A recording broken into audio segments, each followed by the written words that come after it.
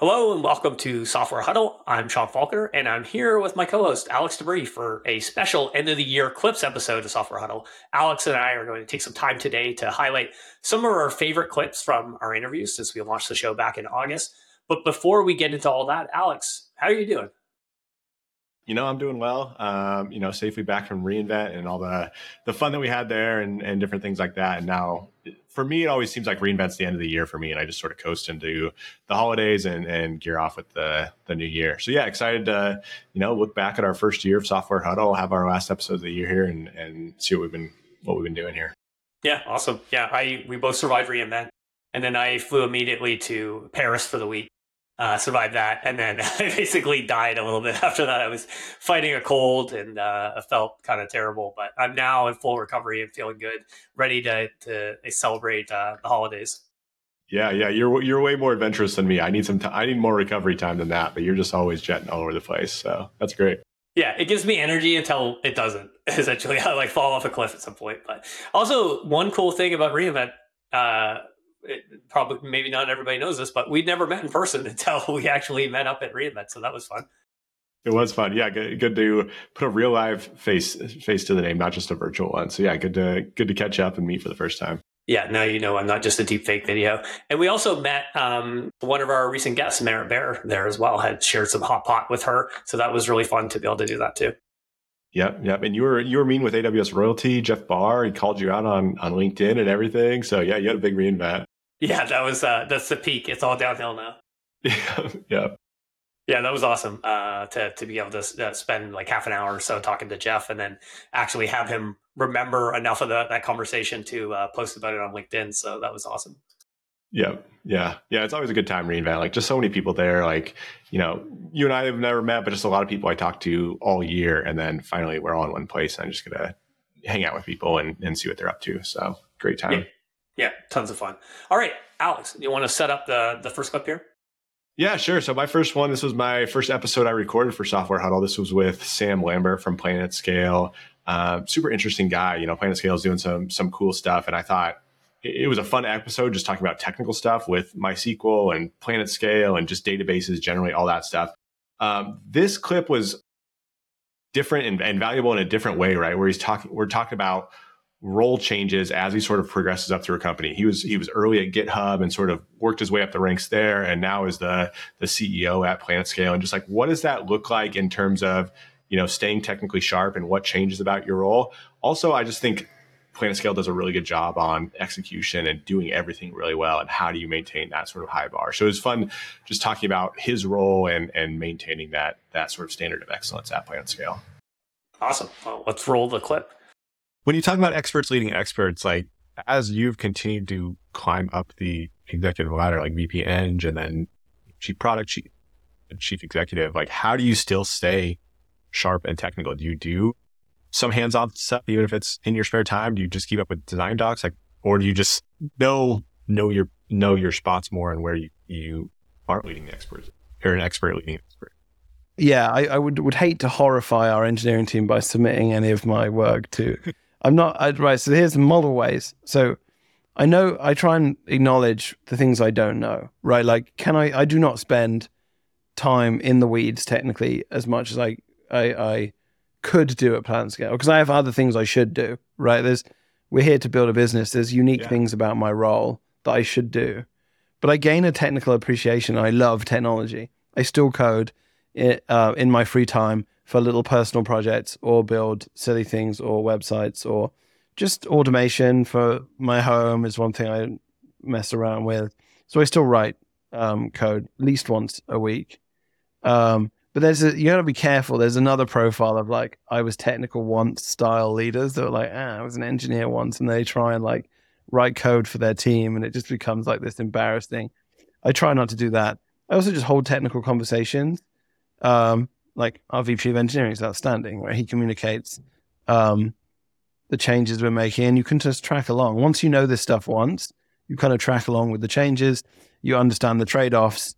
And the other thing is the role I have to play with the organization is understanding the very technical things we have to do for a database, Then we have to translate that into design and visual design and marketing and brand. And because I'm always in the kind of middle of that, I very much appreciate brand. I very much appreciate our marketing and beautiful design. And again, that only comes from it being cared about at the top, because otherwise, very technical companies, you can tell that their designers are getting steamrolled.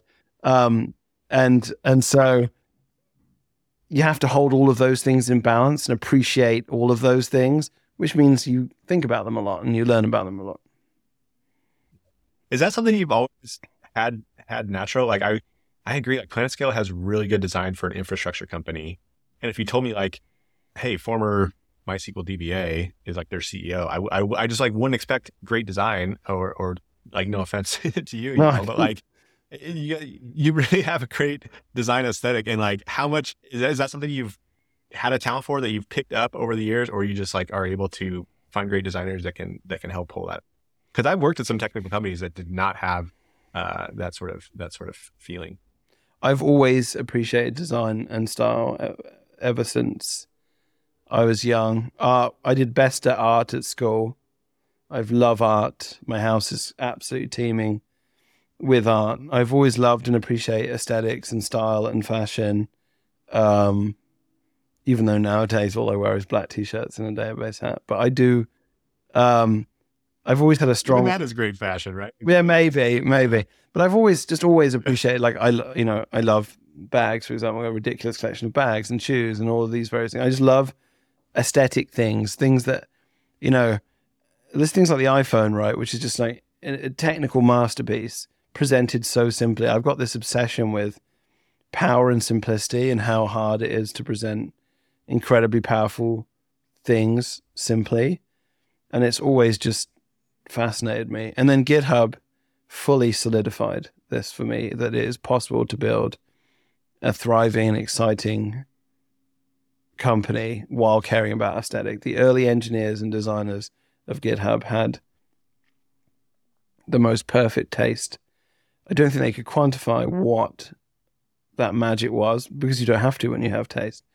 And seeing the lengths that we went to not ship things that were ugly or shoddy was truly inspiring, and we carried that over to PlanetScale. But it's something we all really care about. And it's also, again, why you have to be careful with the talent bar, because you can't democratize taste. That's why arguing with people on the internet is just pointless, because they just don't see it the way you see it, right? You just have to hold it in front of their faces, like, is this ugly or bad? Yes or no, right? And some people want to hide their product in. I mean, I'm just very proud at PlanetScale. We can take you to petabytes of data and you'll never have to write YAML. I mean, that's the things people put their users through is abysmal. And we just try really hard not to do that. And over the long run, that really pays off. And it's put MySQL in places that it historically never would have been. First of all, I see our website. Like, very often you see these like top 10 best websites or technical websites. It's like Linear, us, Notion, Stripe, GitHub, and you're just like immensely proud. And we have a technology that is most relevant. Was started off as being most relevant to giant or enterprises with giant scaling problems. And the fact now we've got hundreds of thousands of developers using the product for the most ripping hot, cool projects is because we delivered incredible developer experience and taste and style. And that's all changed. It's how things are done nowadays. All right. So yeah, I just, I love that interview. I love that clip. I think it's interesting just seeing Sam sort of balance the problem that you see from a lot of people where maybe it's like the first engineer or someone that is very technical, but now goes into that C-suite and they want to like keep their fingers in the pie too much and sort of like end up blocking things or just like creating a mess and things. And I think just the way he's realizing like, hey, I still need to stay technical, partly because he loves it, but also because, it helps them translate it to brand and marketing and talking to customers and all that sort of thing. I think that trade-off is pretty interesting and just like a difficult one that I haven't seen other companies manage super well in the past.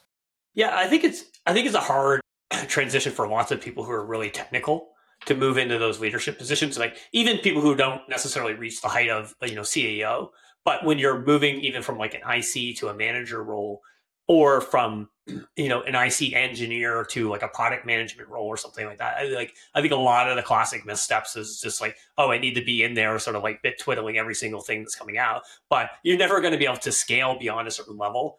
It's like the engineer's form of micromanagement.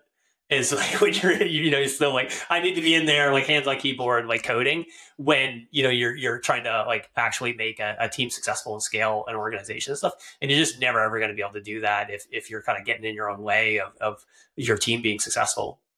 Yep. It makes me think too of just like my future, because I'm like, in 30 years, am I still going to be programming? I don't know. But then it's also just like when I do get a programming thing and I get to just like sit down and work on that uninterrupted for 4 or 8 hours at a time, you just like get that love of it and how fun it is to like solve that problem. It's like hard to give that up, but also you realize you want to be doing different, higher level, or just different things, and balancing that is tricky for myself. And I can imagine, as you're moving up to leadership at a company, it's difficult in the same way.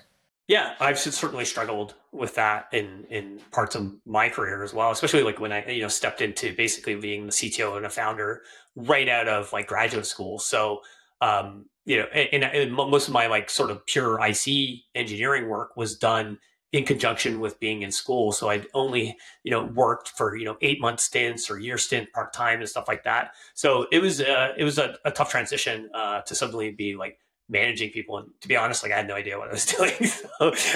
You learn a lot of harsh lessons along the way there. I love the line that he said about how you can't democratize taste.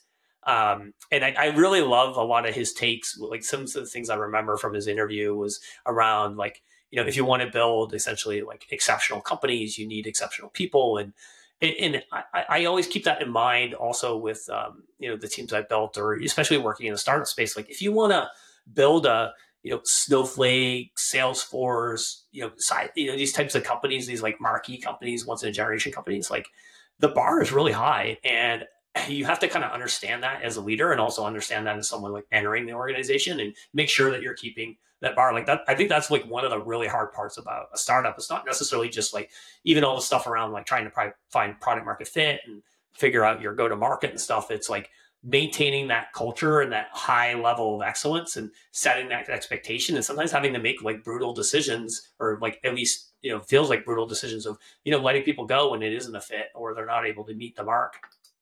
Yeah, absolutely. Because there's just like a huge difference from when you're working with people that you trust and just like, can count on to do really good work all the time, versus people that feel like they're just sort of punching the clock. And it's just like, it changes how you approach your work, and it can really affect a whole team. And yeah, I love how PlanetScale, I think they execute on like in every area at a very high level. And you can just tell that like that culture of quality, very high hiring bar, but just like very high expectations for themselves and like what it is. And I love to see that from Sam.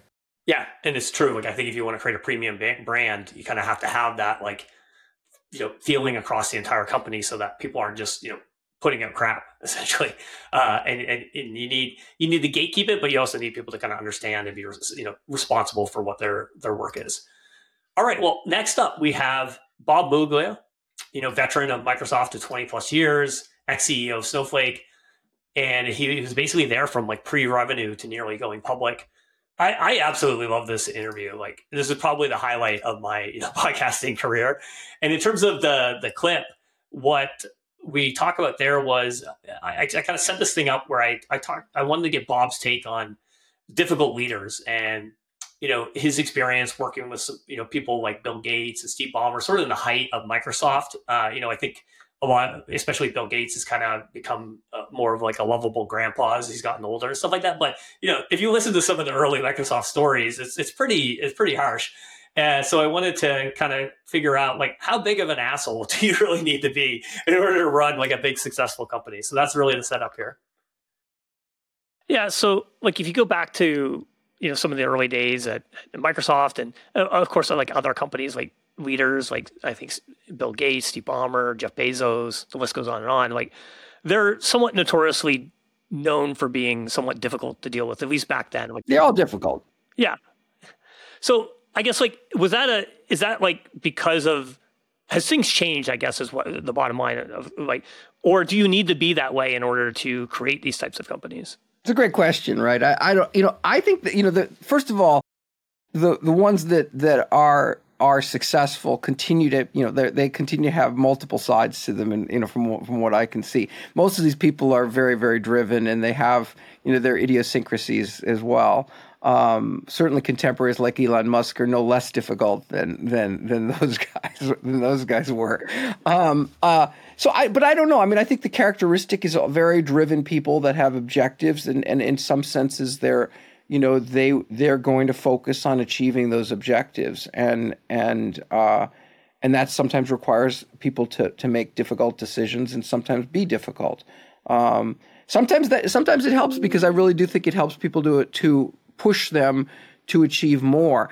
On the other hand, I wouldn't say it's the way I would do things. I mean, I say all this, but that's not how I ran things, to be straight. I don't think people would say I did that, although I could be difficult in reviews too if people are not prepared. Generally speaking, I don't think I was quite as difficult as some of those folks are. But on the other hand, I'm not as successful as those folks were either. So I spent a lot of time thinking about this. How big of an asshole do you have to be in order to be super, super successful? It's a great question. Probably a little bit more than I am. Yeah.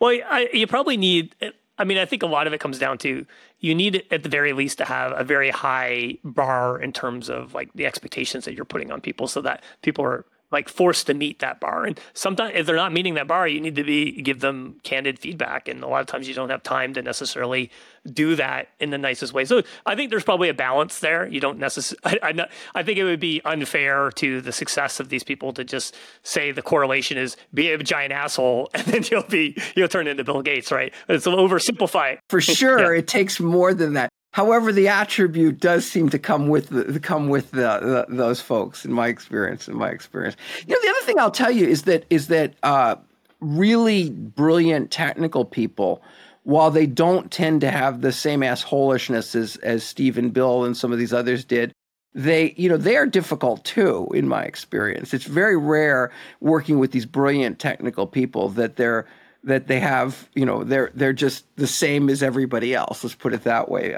People who have these brilliant capabilities, have their attributes that comes through in their personality. And I've learned, over time to really work with a wide variety of different people. And one of the most important things I'll just say is just trying to maintain relationships with people through all of that.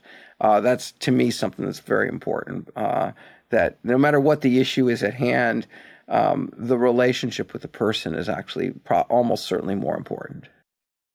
All right, we're back. Wow, how awesome was that? It was great. Like, I still can't believe you got Bob on, and just what a fun interview. And yeah, this is a great clip to choose from. Yeah, he dropped so much gold in that interview. Yeah, I hope at some point, we're able to get him back. It's a little jarring watching the clip because I did that while I was at reInvent, so I have like a curtain background and stuff like that. It wasn't it's funny to see his background. He's got like a fossil behind him, and it's just like, what's going on here? Yeah, I'm pretty sure that's a real fossil. Just guessing. Yeah, it's amazing. I realized he has his book, The Datapreneurs, which I highly recommend to people. It is a really good read, up in the background there as well. So some cool stuff. Being able to, it's harder when you're talking to the person in the moment to necessarily capture all the information about their background. So it's good to revisit these just for my own information. Yep, exactly. Yeah, I thought that was a great clip, and like, it's interesting. We talk about assholes and things like that. But even just looking back in life, the teachers, the coaches I had, not necessarily like an asshole, but at least like very high standards, which is something that he was talking about too. Like, you look back fondly on those times. I think that's like the most growth you have is when you have those people sort of pushing you towards doing better and having a vision and really aiming towards it and not just settling for good enough. So like, I don't know. I still feel inspired from those things when I see those. Yeah, I find myself as well. I respond, I think, to that kind of like leadership. It's not for everybody, but also thinking back, like one of the best like hockey teams I played on when I was a kid was we had this guy that was the coach. He was like an ex-military guy, and he like ran. I mean, we were like 10 years old, but he ran a tight ship. Like you're in bed at a certain time, but we. Also, you couldn't sort of argue with the results of what we saw. And then the next year, we basically had the same team, but we had a completely different coach and coaching style. And it was a lot more like, the guy wanted to be, every kid's like best friend. And, we were kind of terrible. So like, I don't know, the results speak for itself in some ways. it is interesting at those formative stages, like how big of a difference you can make. And it's funny, you come out of that and like, you feel close with your teammates. I don't know. Sometimes you don't feel the greatest towards the coach itself at that point, but like, eventually you probably look back fondly, depending on, I guess, exactly whether he was an asshole or just strict, but like, I just think that's like a great way to grow, is to have someone that can lead you and really push you beyond what you think you're capable of. Yeah. I mean, I think there's definitely a balance between, like, essentially going back to the Sam Lambert conversation as well, is like, you need to set this high bar. And you need to make sure people are, hitting that bar and they understand when they're not. But there's different sort of levels of how you can communicate that thing. So I think for myself, I definitely have like a little bit softer touch. I'm probably more in the Bob Muglia camp than the Elon Musk camp. But I'm also, not nearly as successful as any of those people. So. Yeah. I know. I feel the same thing with my kids too. I'm like, am I too easy on them? Am I like not getting enough out of them or whatever? But it's just like, it's not my personality. So it sounds like not quite yours either, but it is interesting, like what you can get out of people if you push them. Yeah, you need to start setting a higher standard in your children's performance reviews. Exactly, right. Come on, play that piano, practice that violin, whatever it is. Yeah. Exactly. All right, so next is a clip from my conversation with Evis Genova. He's the CEO and co-founder of Nucleus. Evis started Nucleus and got into Y Combinator, all while working as a product lead for the company I work for, Skyflow, which is a Series B startup. So it was a lot about, his journey through the first year of being a CEO that I thought was, really interesting for anybody who is thinking about like starting a company. And in the clip, you'll hear Evis's response to me asking about sort of trying to balance doing a full-time job while also building and launching a company, which is kind of a crazy thing to try to go through. You started, the early ideas and the early prototyping while also essentially working as a full-time product manager. And it's not like you had some, low effort, low responsibility job. You were a product lead at a, fast growing startup. So how did you kind of like balance starting a company with, leading a full-time job? And yeah, I mean, I think part of it was just the hours, honestly. I don't know if there's a way around it. It was working at Skyflow with you and the team for the majority of the day. And I think what was interesting was like we had, a big team offshore. And so like the hours were always interesting because we had like the morning hours, then you had the nighttime hours to sync with, our other team. So trying to find, maybe an hour or two during the week to talk about it with Nick and anybody else I wanted to have a call with. But really is spending the weekends and just kind of dedicating myself and saying like, hey, this is something I'm really interested in. I want to see it through and I want to see where it takes me. So I'm willing to sacrifice, the Saturdays and the Sundays when I could be doing anything else. And so that was tough. I did that for probably about 7 months, where pretty much every single weekend it was talking to Nick, talking to potential customers, to doing just discovery calls, doing some coding, doing some building. And then during the week, going back and focusing on the day job. And there's, lessons learned there. Like there's a part of me that says like, was that the right thing to do? But it depends, right? It depends on your own personal situation. And for me, I just wasn't in a position where I could say, hey, I'm going to take 6 to 12 months off and just kind of like play around with some ideas and see where it goes. Yeah. I mean, I think that's a tough choice for anybody, especially living in the Bay Area. It's not like the cost of living is low or anything like that. You need to be able to eat. But so you mentioned that you ended up going through Y Combinator. So why was that something that you were interested in doing, and what was the backup plan if you weren't accepted into YC? Yeah, I mean, I think YC has obviously a brand, not just in sort of like Silicon Valley, San Francisco, the Bay Area, but also just generally in the world. And so I think for us, we had said, okay, well, one, it's a really good program and we're going to get, hopefully really great guidance, which we did. But also there's something to be said about sort of like the signaling of going through YC and being able to talk to investors, talk to potential customers. And so it felt like it was the right mix of, we're still early enough just in our founder journey and our kind of like product and kind of problem journey that YC can help shape that. We're going to get a great sort of founder community, both with the people that we're going through the batch with, but also previous YC founders.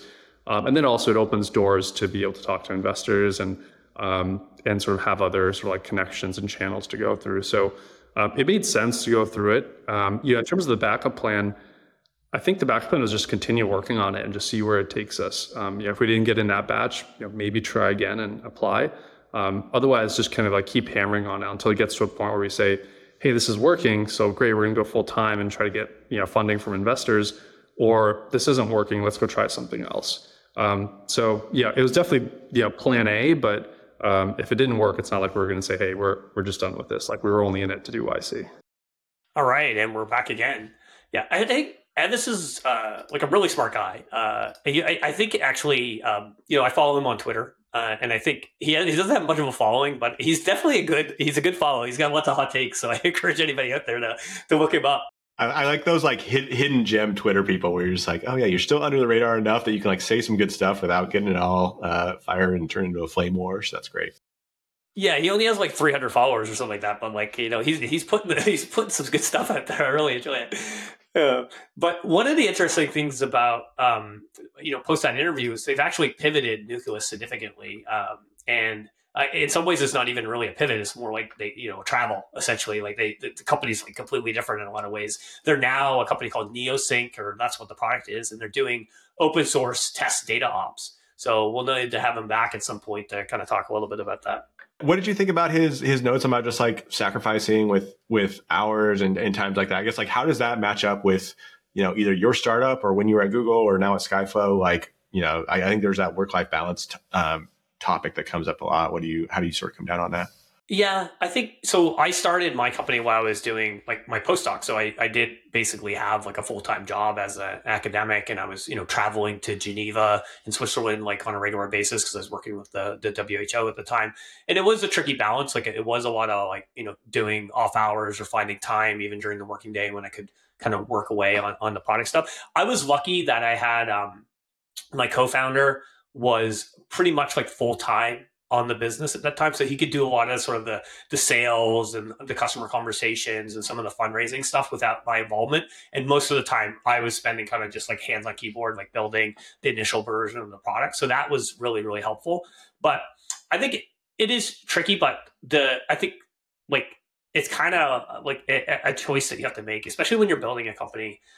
There is, startups, I think like Skyflow does a pretty good job of trying to emphasize work-life balance, but at the same time, like if you're in a leadership role in a startup, like there's inevitably going to be times where you have to be willing to say like, okay, well, I have to put time into this, or I need to find time for this that's outside of regular work. It's really difficult, I think, to be like super rigid, like, hey, I work these hours and then I'm kind of like offline after that.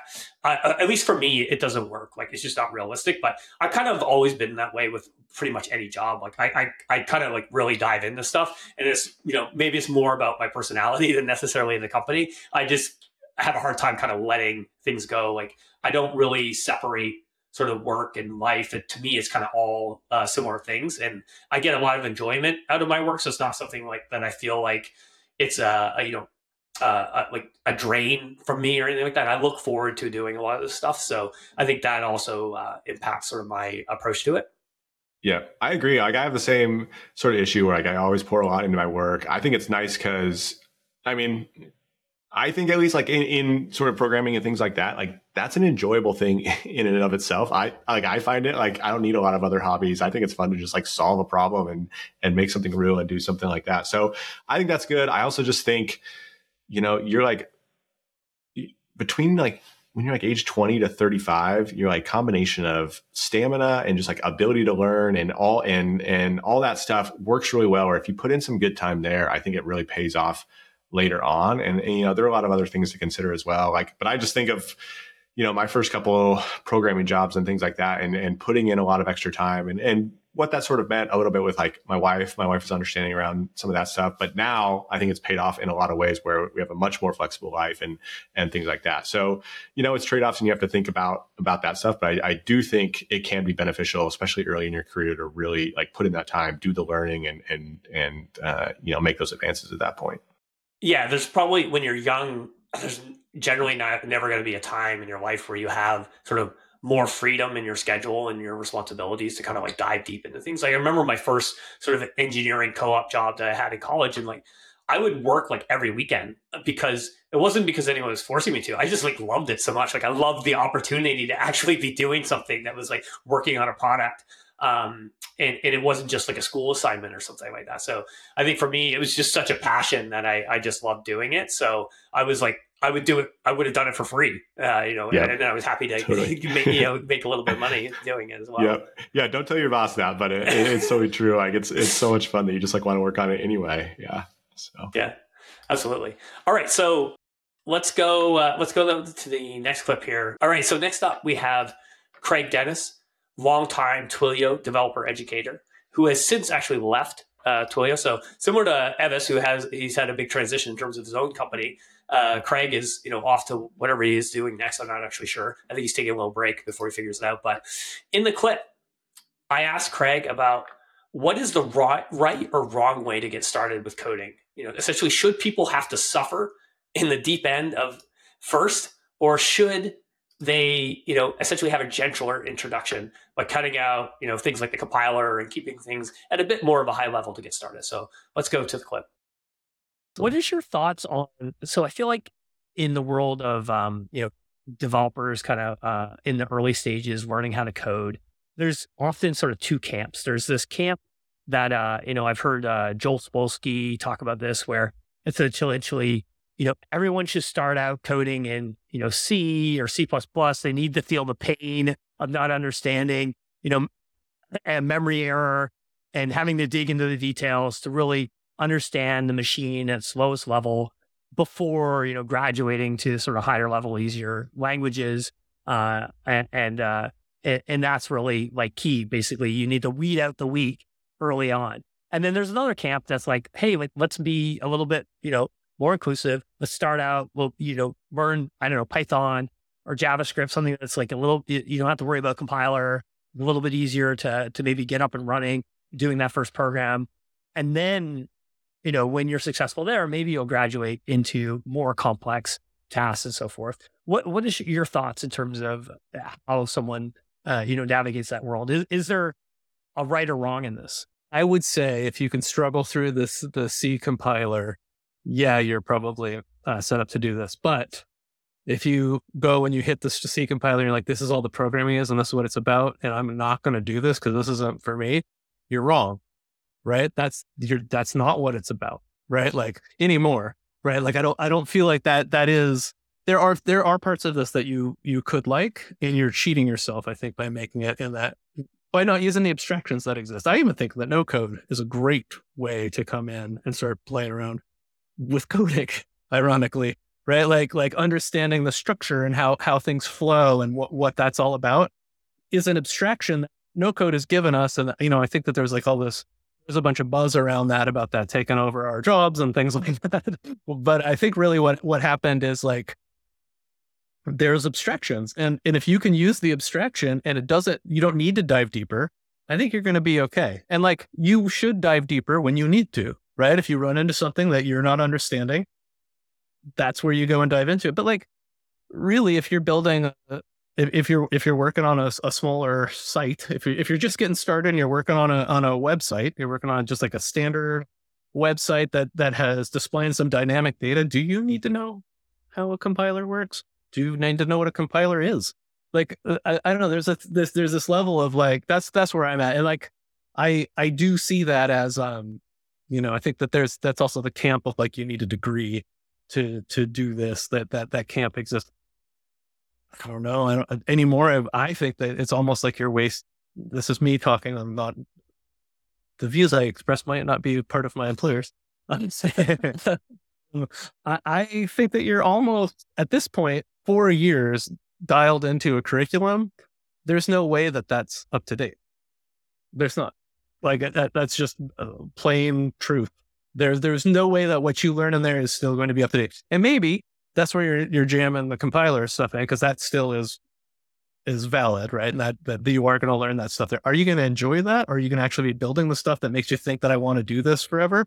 Or are you going to get near the end of this and be like, I don't know if this is for me. Wait, what's an API? And you're like a junior in college and you don't know what an API is yet on, using a computer science thing. That's interesting. It's an interesting problem, right? So I'm Right. almost on the other side. I think like if I had to put myself in a camp, I would be like, do what's fun, right? Because this is a fun job if you can find it, and you can find it. It will be there. that fun exists. And whether that's the problem that you're solving or the way that you're solving it, you're going to find it and explore. I think exploration is like huge in this world. Yeah. Yeah. I think that a lot of it probably ultimately comes down to the individual. Like, for myself, speaking, from my own experience, I had a classical sort of, computer science, education training, and also very much was taught the camp of like, the world of hard knocks. Like you either suffer through this pain or, go change careers and pick a different degree, essentially. Yeah. But I have, worked at, great places and with fantastic engineers that have all kinds of different backgrounds that have come from boot camps, that started, careers in completely different spaces, and then took a boot camp, ended up at, Google as a great engineer, or people who, started with a variety of different programming languages. So, I mean, there's probably no right path. It really comes down to the individual and, how much they get sucked into this, I think, wonderful world that we've been sucked into of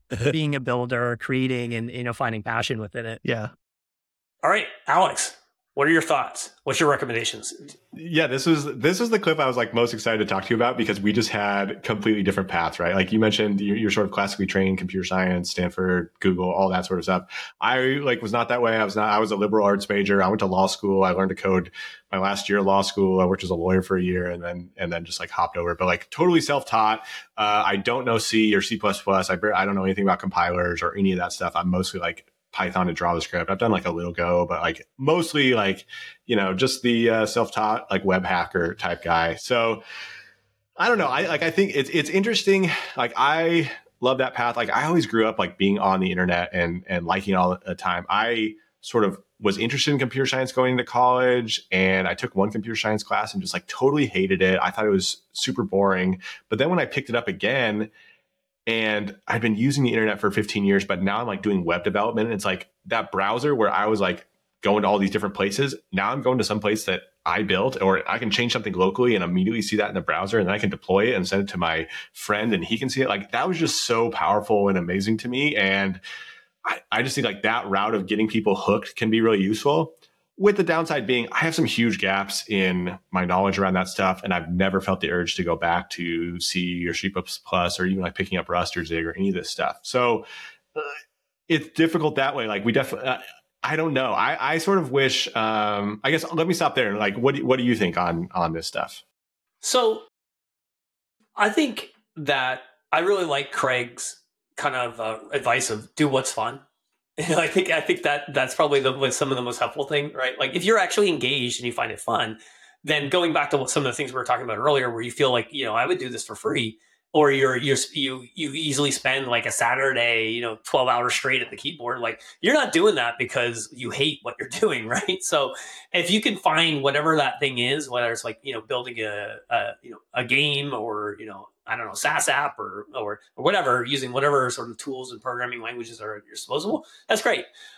I think even though I had that classic training, the first couple of years of university, I did, contemplate like leaving, because it took me a while to sort of appreciate some of the fundamental type of stuff that they were teaching me, because I had already done some coding and outside, in high school and stuff like that. And I felt like, why am I learning how to, program sort of this like command line algorithm? It's not very, interesting or something like that, when I was used to like building stuff on the web or even building like GUIs and stuff that people could interact with. Like that just felt like closer to being something that like a product that someone would use. So I felt kind of like limited in some ways, and I'm glad that I stuck with it and eventually had a lot of appreciation for it, and actually went like really, really deep into like the theory side at one point in my life. But I think from my own experience, and I kind of commented this in the interview too, is that I think great people can kind of come from all kinds of different paths. And there's also a lot of value from like a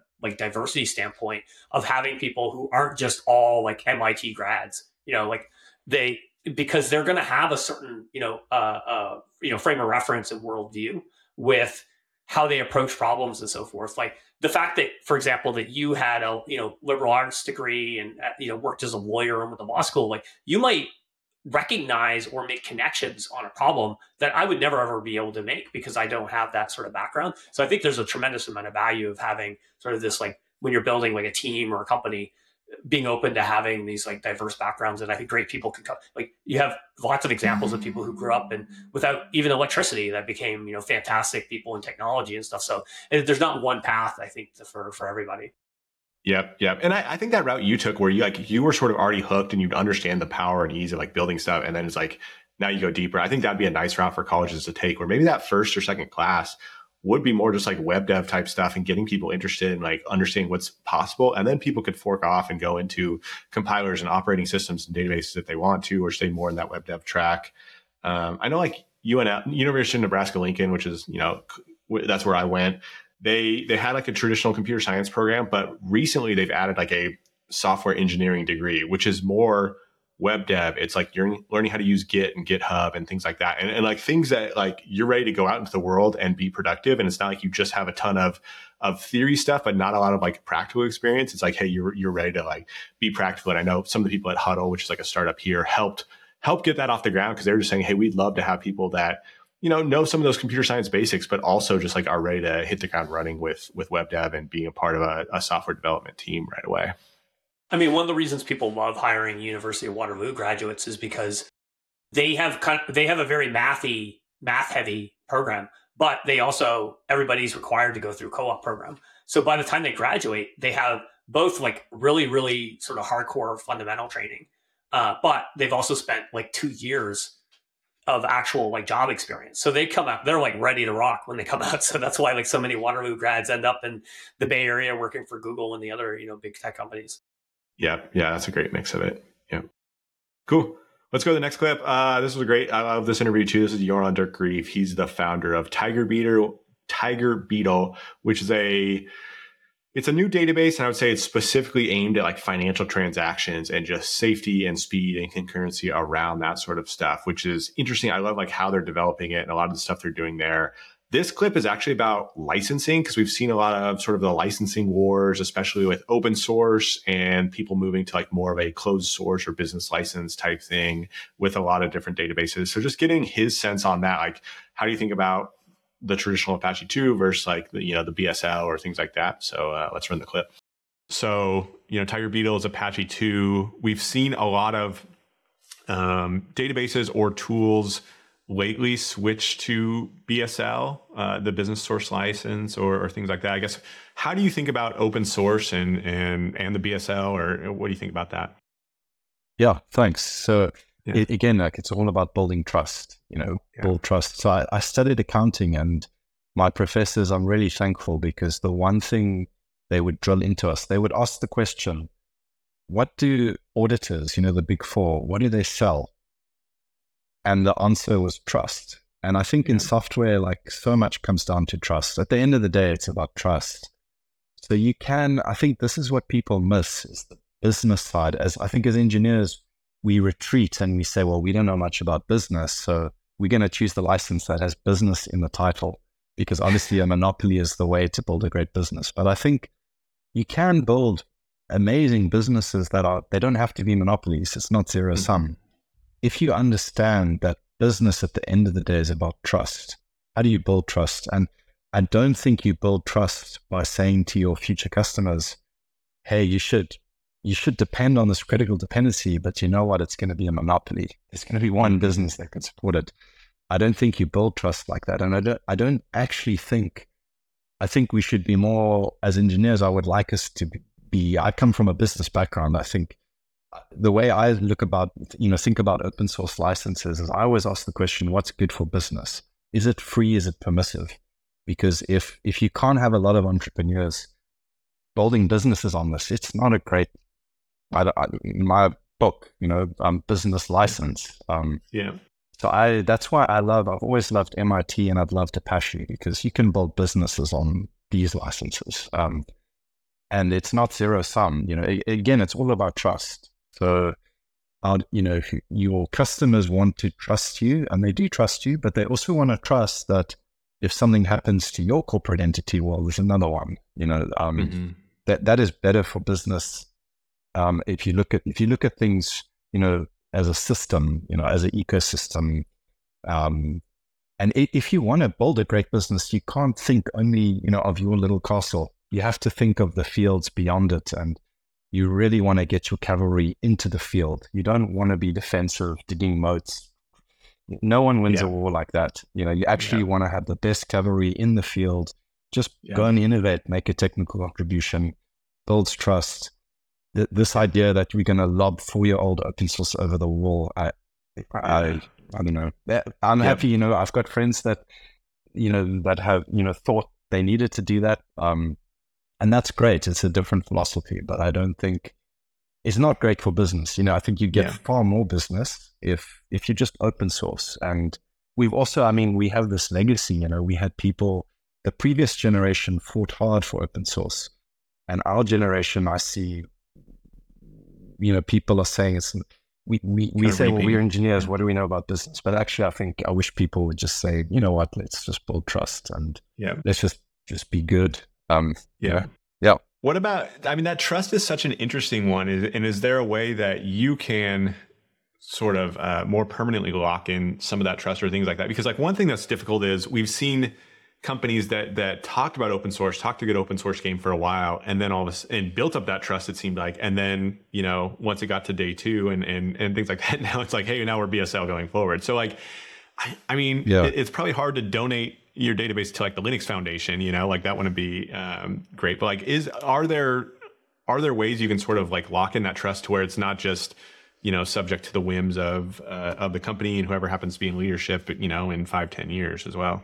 Yeah, I think that's also good. So we, Tiger Beetle came out of Payment Switch, which was Apache 2. So we had to be Apache 2 by contract. So that's nice, so we are Apache 2. I think the other thing, often what you find is when people bait and switch, it's new management, and maybe they don't understand open source. They actually, because it's always how do people play chess? Are they trying to just capture, material on the board, just capture a pawn, or are they actually trying to win the game? And that's always my question. Are they thinking second order? Because everyone is thinking business, BSL, first order, sleep well at night. Actually, if you look at it, Red Panda rewrote Kafka, I don't know how many years in, 7 years in. They didn't even want Kafka source. They just said, well, things have changed. We're going to rewrite it, So BSL wouldn't have given, not that Kafka are BSL, but it actually doesn't give you protection, the defense you think, because by the time someone is going to compete with you, things have changed. They'll rewrite. And again, competition happens at the interface, not at the implementation. So you can license, this is my feeling, that you can license the implementation. People always compete on the interface. It's going to be, Kafka drop-in replacement. So I'm a huge fan, obviously, of Red Panda. But I think that story is interesting that, so I think if you want to build trust, you also don't want to lock people in, because it's kind of hard to sell, if you're saying to someone, I'm going to lock you in. And there's a better way to do it. You don't need to. If you have trust, that's actually where the value is. So, which I think for engineers resonates with all of us, because we all want to build trust. And it's just that we had this a little bit of first order thinking, but actually second order thinking is where it's at. Yeah. You're talking about selling, and I know you're coming up on production release of Tiger Beetle. What does selling look like for you? Is it support contracts? Is it a hosted Tiger Beetle? Is it something different? What will that look like?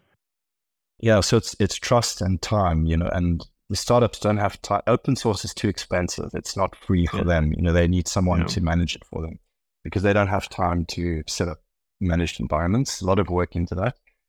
And at scale, it's trust, so you can give someone free open source.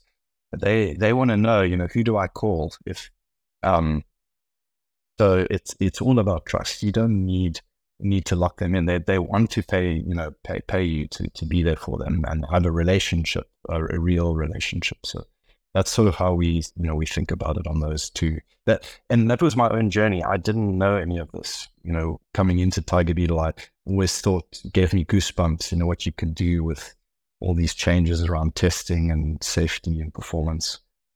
But I was still figuring out the open source model. But this is what I learned. People just want trust and save them time. Cool.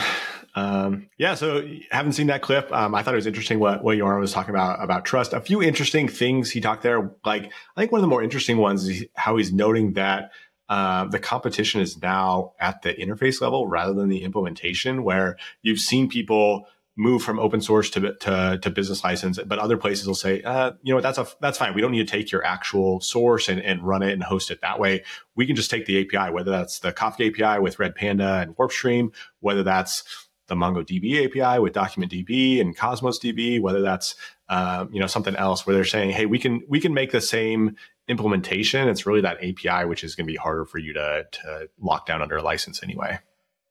Yeah, I think like a lot of the value that companies bring to something that might be like an open source product is sort of the managed service angle, right?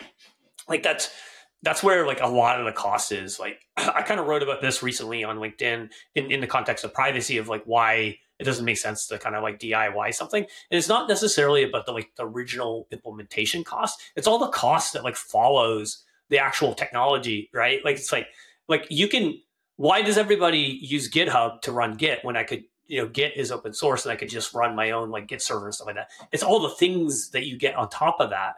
The user interface, the ease of use, the APIs, the access control, the fact that I don't need to worry about like whether the server is up or down. And if it's down, like, and I'm paying for it, I can go and yell at somebody like that. That's like the high value stuff for a business in a lot of ways. Yep. There's always that temptation, like, rampant on that build versus buy thing. I remember like my first job where I was like doing data warehouse type stuff, and some other team wanted to use like Mixpanel or something else for their sort of client data needs and stuff like that. And I remember like feeling attacked. It's like, well, I built this. Why don't you use this thing I built? Even though it's not nearly as featureful, and it's like got all these other problems. Like, and now they're paying this entire team to like maintain it. And like looking back on that, I'm kind of ashamed because I'm like, oh, like why did we do that stuff? Like, why didn't we just go with the managed service that had all these sort of things? But yeah, it's interesting on that way. But yeah, I thought Joran's like point here was interesting, and especially like with that point at the beginning about with auditors, like what you're selling is trust on that stuff, and it's not just like the end result, but can they trust you? And can other people trust you as well? I thought that was interesting. Yeah, I also liked his comment about like lock-in. And, one way to not get lock-in is open source. I think there's other ways to also, provide consumers or whoever's buying your product with not lock-in. And I think if you're actually delivering like real value to a business, you don't need to lock them in. You don't need to it's like there's so many products where it's like it's infinitely easy to sign up, but you want to cancel that thing, like, call somebody. We're only open, these like 12 minutes of the day in, like a time zone that's like super inconvenient for you, and you're going to be on hold for 45 minutes. Like, it's ridiculous. But if you have to kind of jump through those level hoops to like lock someone in, I don't feel like that's like a recipe for like a successful business, because it speaks to, their product maybe not delivering that much value. Yep, exactly. Like he was saying, like, don't be in that sort of defensive posture, the defensive crouch where you're just like, trying to protect that little kingdom that you have. But like, how can you expand and keep improving and grow and continue to give value rather than just locking people in? Absolutely. All right, so next up is my conversation with Mario Zagar from Infopip. I really love this interview. Like, Mario had spent over 14 years at Infopip. He's still there, of course, but he had so much knowledge about like every single like technical decision that they made through this timeline. And, that's a long time to spend scaling any product. And, basically, the guy's seen some shit. Like, the bottom line, like, it's seen so many different iterations of technology. Plus, he was a super nice guy. So in the clip, you'll hear him talking about some of the challenges they faced as they started to scale both their infrastructure and the teams that were working on the product. So beyond just, clearly the kind of like scale issues you have to deal with from, an infrastructure standpoint, there's also challenges as you're, essentially scaling teams. So at what point did like having multiple teams kind of working on different things, but on the same source code and projects start to become an issue? And what were the ways that you went about trying to like solve some of those issues? I imagine back in the early days, all of this was essentially a monolith that at some point you had to think about like breaking up. Yeah, exactly. And this was like I think this is like totally normal approach. Like you just build some application and you start adding features, and then you start, at least this is for us, we started getting more and more traffic, more and more customers, more and more features needed to be built into this monolith. And as we are developing this, even to some point, it's not a problem having a lot of people working on this. But then at some point we really start stepping on each other's toes, right? So we will touch some common code, which will break, totally something on the other side. Hopefully this get caught by the tests. But in the end, we would really like not to, like, if I'm working on a part of the system which really doesn't have anything to do with the other part of the system, I don't want my changes to kind of break this other part of the system. And there is also one other thing, like as this monolith grew bigger, like there were just more and more tests. So if I add one feature, I need to wait like for all these tests that I don't really care about, which I didn't touch, to pass, right? And at some point, basically at this point where we started to having like 2 or 3 groups of people being, really knowledgeable in this domain, this part of this monolith, we saw that maybe we should kind of start pulling it out. And it wasn't just about that. It was also about how many resources, like how does this machine look like for this monolith? Like how much RAM or CPU do I need to have? Basically, it's a sum of like everything, right? And if I have spikes in some other system, it should be able to handle that. If I have spikes in some other part of the system, basically both spikes should be able to kind of survive on this machine. And it was really, it started to be difficult to understand, when these spikes would happen, what are these spikes, how to test this system, and so on. And it was starting to get difficult to think about the system. Like, basically I just have one small part, but, actually running in a more complex environment, right? And so basically we had like stages of this kind of how do we scale and how do we organize teams. At first, this monolith was just kind of, okay, we need more throughput, just add more monoliths. That was it. And as second step, as more and more people got involved, we started to pull out these kind of independent parts. Billing, let's pull it out. Handling of incoming SMS messages, let's handle it, totally separate from, outgoing SMS messages. And this was kind of natural thing. And we didn't start immediately like dismantling everything. There were just some parts that came naturally to kind of extract and evolve on their own. And with time, we got more and more such parts. And it got easier to handle, to reason about them, and to actually handle different scale requirements, because incoming messages at that time were like 10 messages per second at best, and outgoing was maybe like 1,000 messages per second. So 2 machines were enough for incoming messages, but I needed to have like 10 machines for the outgoing part. So and also deployment cycle got easier because now I'm just deploying my part. I'm not touching everything else. I'm not touching some common code. It's like my own playground where I own the code that I write. So this was kind of the progression, how we went from single monolith application to kind of just copying the monolith and then extracting and organizing teams around basically functionalities, standalone functionality that can evolve. Yeah, so he dropped a lot of good nuggets in that. Like I think like one of the things that I feel like I've seen or it's been consistent in a couple of interviews I've had over the past like 6 months or so with some people who've been in it for a long time, like scaling companies. Like I talked to the CTO of SofaScore a while back, and the CTO of Algolia, and like one of the consistent things that was like kind of aligned with like a lot of stuff that Mario talked about as well is like this like practical approach to computer science, like because they're actually in the weeds, like doing real stuff, solving real problems. So a lot of the times it's not about like the sort of elegant whiteboard, like perfect algorithm or the perfect way of doing something that you might be in a paper somewhere or something like that. They're just like, how do I do this with this like low end machine, or, for this cost structure, or like my servers are burning down right now. Like, what what Band-Aid can we put on this right now to like figure this stuff? And it really is interesting from like a creative process standpoint. Yeah. It's not just like, fancy conference talks or vendorware about like how you should be ideally splitting this up in all these million microservices, but like being practical about that. I thought that was great. When you're leading up into this clip and you're talking about being there 14 years, I was kind of jealous. I'm just like, man, that would be like just really cool to be at a place 14 years and see that kind of incredible growth and just like all the changes and decisions. And like, I'm sure that's, at the end of it, there's like some warts. You're like, man, I wish we hadn't done it that way and things like that. But you've also like learned to grow with it. And it's a reasonable outgrowth of sort of what you had, the knowledge you had at that time, the choices you had and the scaling and all that sort of thing. So like, I'm just kind of jealous of his experience there and what he's seen and his approach.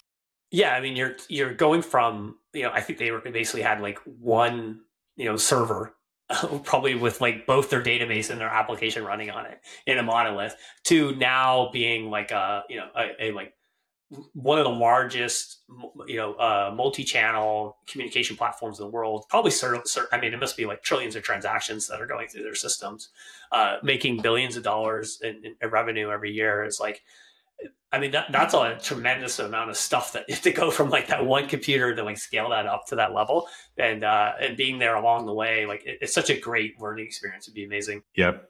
And not just the technical changes he's seen, but the organizational changes and what that looks like and onboarding the people to handle that. So I just thought that was a really fun clip there. Yeah. I think the fun thing too, or the interesting thing was like, if earlier in that conversation too, I asked him if he was still having fun, and he's still like, he loves it. He's like, in it, even though it's been like 14 years, like he's lives and breathes this stuff. I'm sure he's done well with the company, with the growth that they've had. He could retire if he wanted to, but he's just like having fun. Yep. There's still interesting challenges to solve, and just at different levels, different scales, and yeah, it's cool. Okay. All right, so the next clip is our conversation with Mara Bear, who we mentioned earlier. She's the field CISO of Lacework. And this is some of her takes on the SEC, SolarWinds, and the consequences of fining CISOs or going after them legally when systems are compromised. I've been actually tracking also all of the SEC developments. It was like, whatever it was, 2 months ago when the SEC came out with like their refined language around requiring a 4-day window for disclosing material cyber incidents, that the Wall Street Journal reached out and asked me what material means. And I said, that's a good question. We're going to have to, I think the SEC like left it open to an industry standard that we'll have to construct. And then while I said that out loud, I thought, who but we, right? And so I got together a group of 20 or 30 CISOs and we put one together. So I've been, as a result of sort of being more attuned to that issue lately, I've also been tracking those developments. And there was even a ransomware gang who filed a disclosure on behalf of the victim to the SEC because the victim wasn't paying them off. So like we're seeing just like ricochets of, regulatory efforts, like having, I think, somewhat unintended consequences, or at least having, and then recently they also, SEC charged the SolarWinds CISO individually as well as the company. And like, don't get me wrong, I'm sure it seems like there were some egregious kind of flaws in or lack of strategy there, and that employees raised it repeatedly. But like, also, I kind of like hiring the person who continuously tells me we're not good enough. And it doesn't mean that I'm going to go do everything that Chad tells me. It just means that I like having someone who points it out, because even if I don't have it, like, I want to know.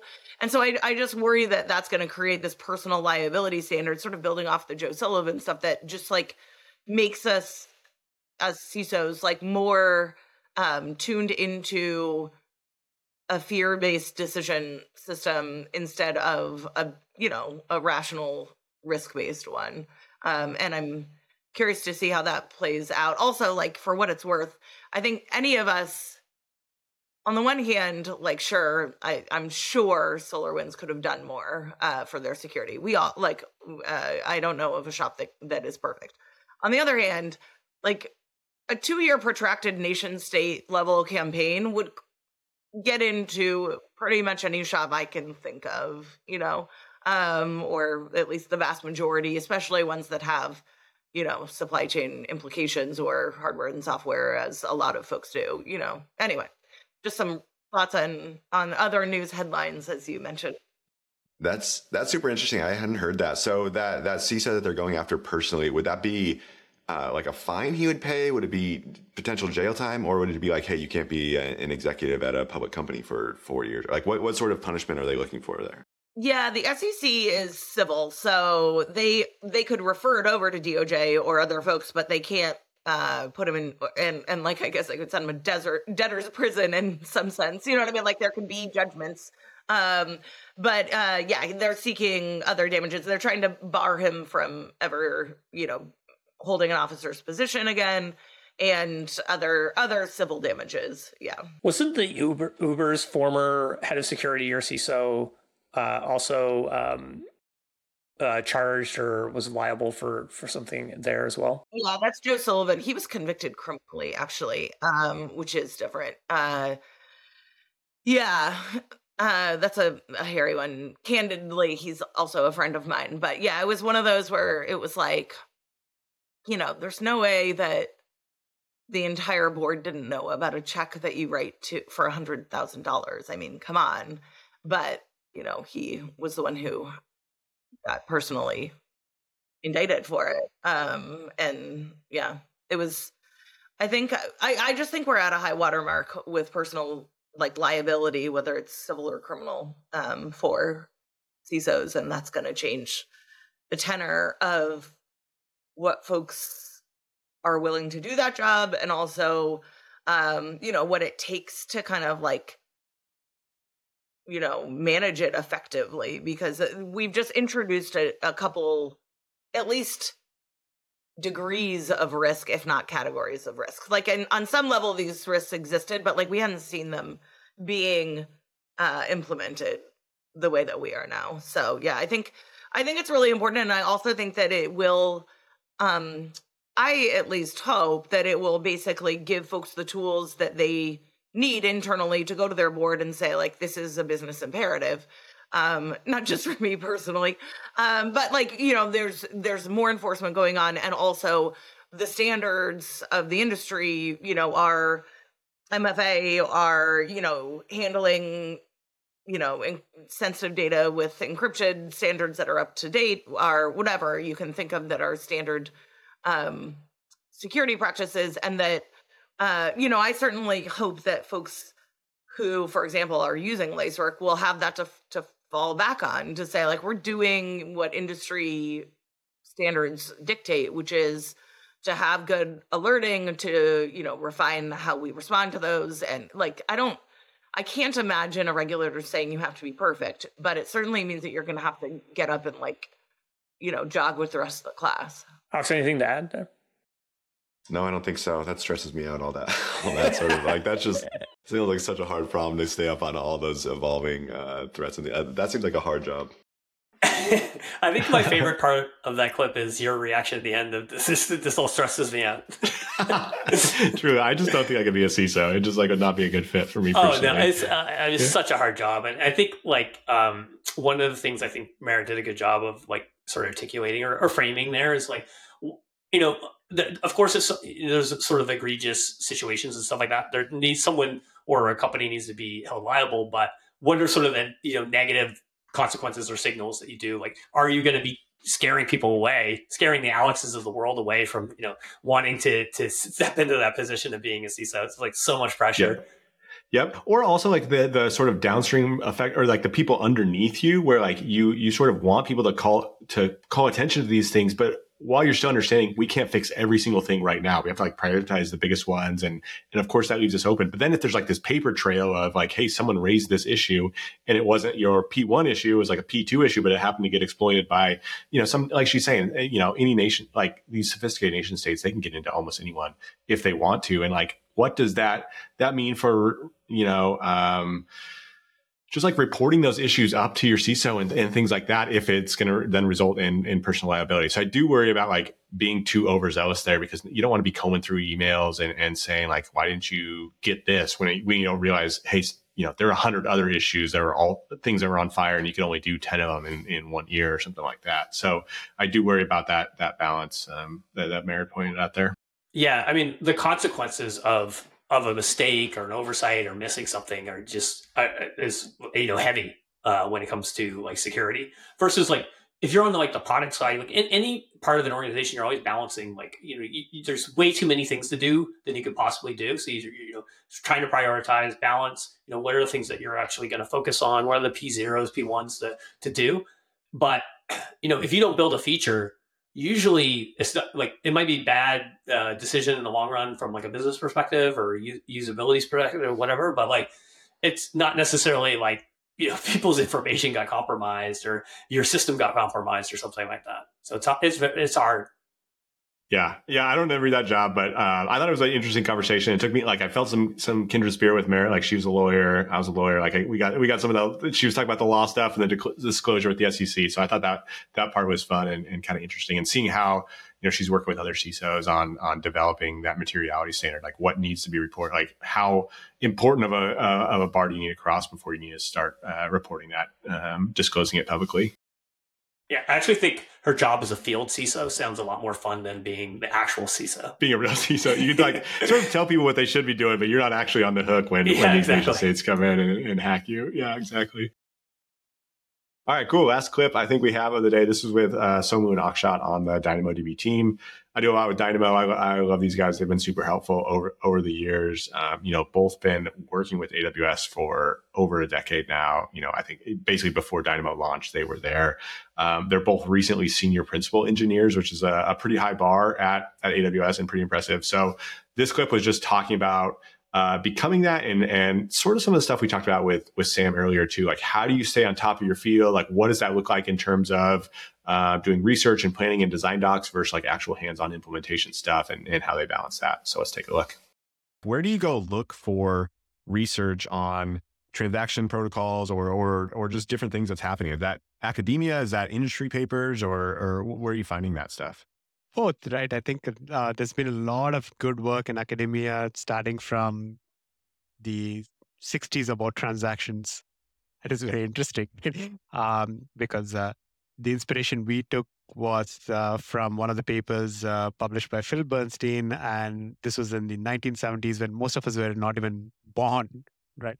So I think academia has a lot of the good research, and then there's been a lot of good research in the industry as well now. Like industry's been doing a lot of research, and we've been publishing recently as well. So industry has also been doing a lot of research. So we look back at a lot of the papers which are published in standard computer science conferences like Usenet, Sigmar, OSDI, and then learn from what has worked in the past and what has not worked in the past and what will work for us technically, right? Like in case of transactions, the timestamp ordering, why does it work for us? We will definitely go into the details. And there's an element of that as well here as like what makes sense for us. Yeah. What does that look like at Amazon? Like, is it mostly just informal? Like, hey, did you see this new paper? Or are there like, scheduled reading groups or different things like that to make sure everyone's up on the latest stuff? What does that? We have scheduled reading groups because we have people of varied interests and we want to kind of learn a lot about what's happening, what's not happening, and we may not get to do that on a day-to-day in a job basis, right? So we have people who have focused reading groups who read papers all the time and talk about like, hey, pros and cons. What did we understand? What did we not understand? What did the paper do well? What did the paper not do well? Like we had, and we talk a lot about how to use the different things. Like, for example, a big thing within Amazon is like, how do we use formal modeling tools like TLA Plus or P modeling, right? And we'll have scheduled groups which kind of dive deep into that stuff. So there are scheduled groups for everything like data structures, algorithms, distributed systems.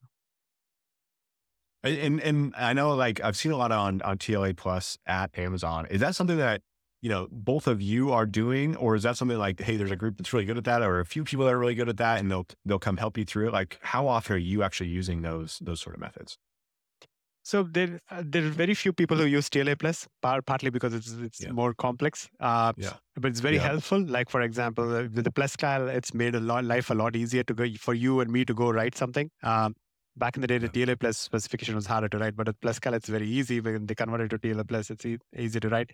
The P modeling is something which we kind of have all developers now kind of use because it's closer to the code you would write, and it is easier to kind of prototype in P model and check a model in P, and then run with that stuff. I think that's something we have asked all developers to write.